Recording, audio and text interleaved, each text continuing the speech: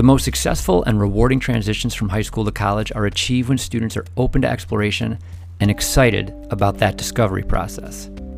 That's the mindset that cuts through the noise and the groupthink and allows them to go all in on choosing schools based on the factors that truly matter most. When called upon, I help them along the way. I'm Brian Eldridge, founder of Courier College Prep and the host of Admissions to Mars. And that's what I hope to do here. Leverage my knowledge, insights, and over a decade of experience to put you in possession of a regularly updated map of the college admissions landscape. All right, you found it. It's Admissions to Mars. Welcome. 'Tis the season for many things. One of those things, confusing financial aid award letters, which have been coming in along with some decisions this month. And if you are a regular listener, then you have heard me up on my soapbox on this topic. And that's because it is unconscionable to me that this part of the admissions journey, the one where students and families need clarity, accuracy, and honest, reliable information the most, is such a free-for-all with no standard for reporting, plenty of obfuscation, and downright misleading information. So, the Government Accountability Office last week released a damning report which looked at more than 500 financial aid offers from a nationally representative selection of colleges across the country and found that colleges repeatedly failed to follow specific best practices. The report found that the vast majority of colleges, 91%, did not include an adequate net price. That's the out-of-pocket money a student or family will need to pay to attend that school.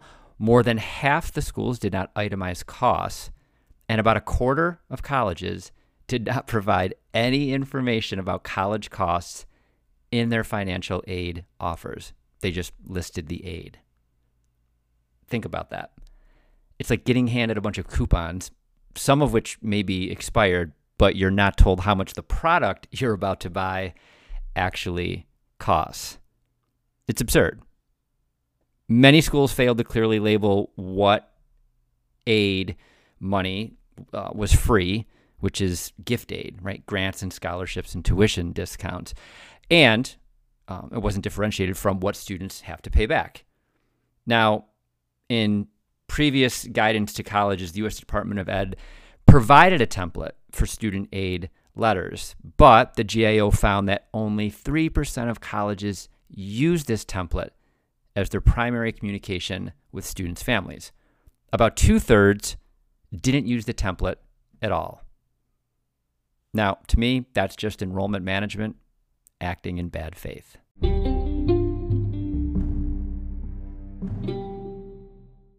So make it mandatory. Come on, Congress. This isn't a partisan issue. This is about fairness and it's about transparency. Colleges, the majority of colleges, they're not incentivized to adopt a student/family friendly template. The incentive is to take the smoke and mirrors route. They want to enroll students. And if an asymmetry of information helps them to do that, then that's how they're going to design these award letters. That's what they do, with the implicit intention of tricking families into thinking that their out-of-pocket costs will be less than they truly are, which is just gross. Now, there have been legislative attempts in the past. There was the Understanding the True Cost of College Act, which was first introduced in 2012 and reintroduced last year, which aimed to create a common disclosure for colleges so families and students could do an apples-to-apples comparison of financial aid offers. That has yet to be approved, yet to be passed, but there's always hope, right? The last refuge of the damned. So still, let's hope common sense prevails there, because families shouldn't have to jump through hoops to get an accurate read on what their out-of-pocket costs will be. For the majority of them, picking a school comes down to cost, or at least it's one of the primary drivers. They need to know who's offering the most generous financial aid package. Students need to know, is this money a gift? Do I have to pay this back? Do I have to earn it through work study? They shouldn't have to sift through weird abbreviations or loans disguised as gift aid, all while being kept in the dark as to the total cost of attendance. Again, for what other purchase?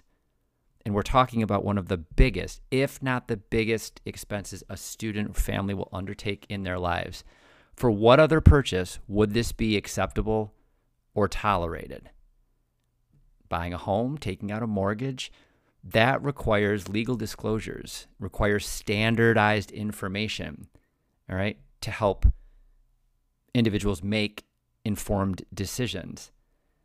I mean, there are even rules in place governing the strategies and tactics of used car salesmen that are more strict than those applied to financial aid letters.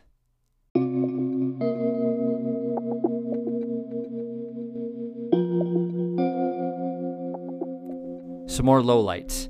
And I see these each and every year when families share their letters with me, and we go through them together.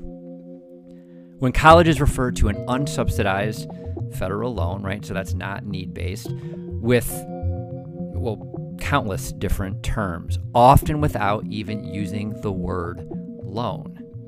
And so it's very common to hear families think they're getting an extra $4,500 or $5,500 in free money, when in fact it's an unsubsidized federal loan.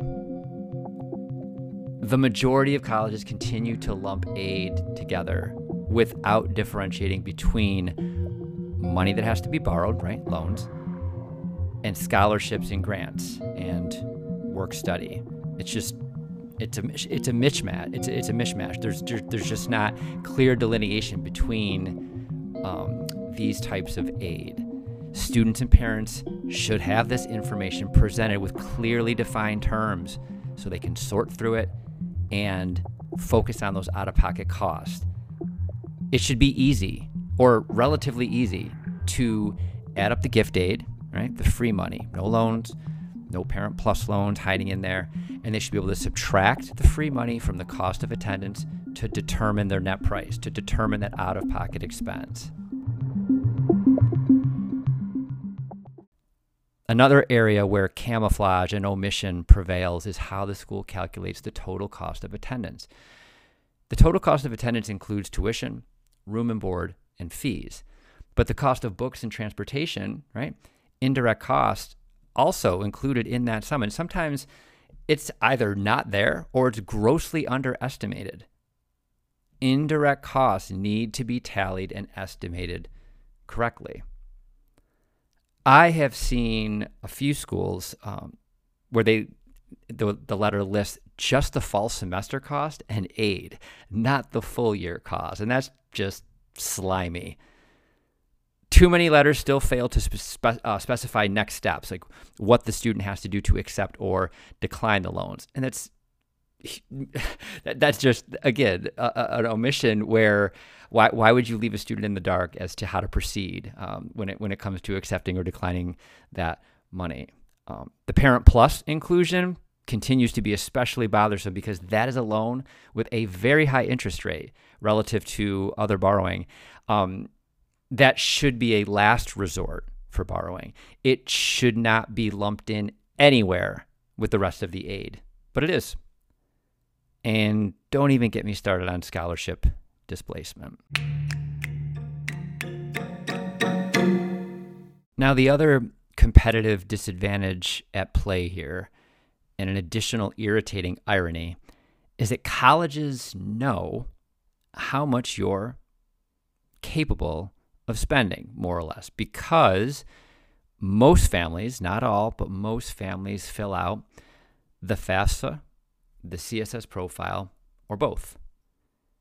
So colleges engage, they play this game where it's totally cool if they withhold critical information and they don't make it easy to compare offers, but you need to give them all of your information, and you need to do that in a standardized format.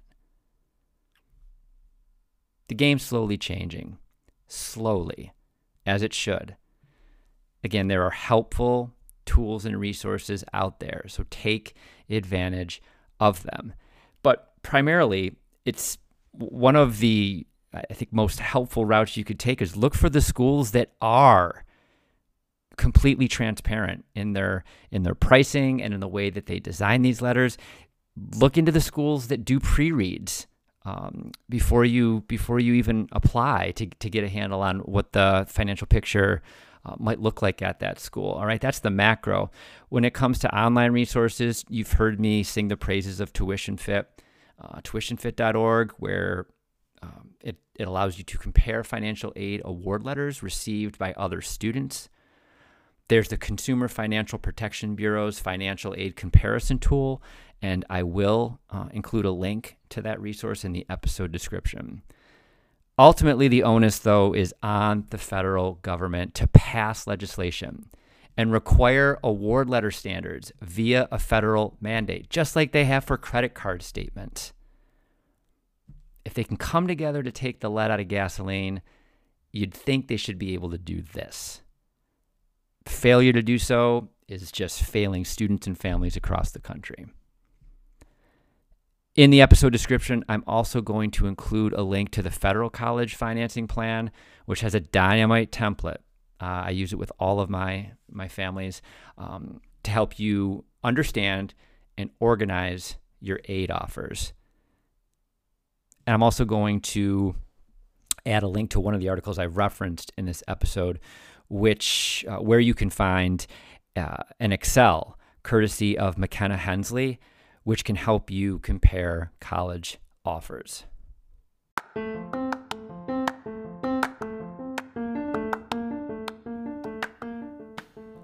All right, short and sweet this episode, but another reminder that when it comes to college admissions, the game is the game.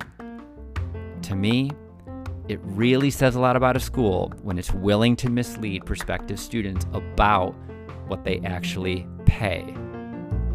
Don't spit in my boots and tell me it's raining. Next time, I'm going to get into ChatGPT.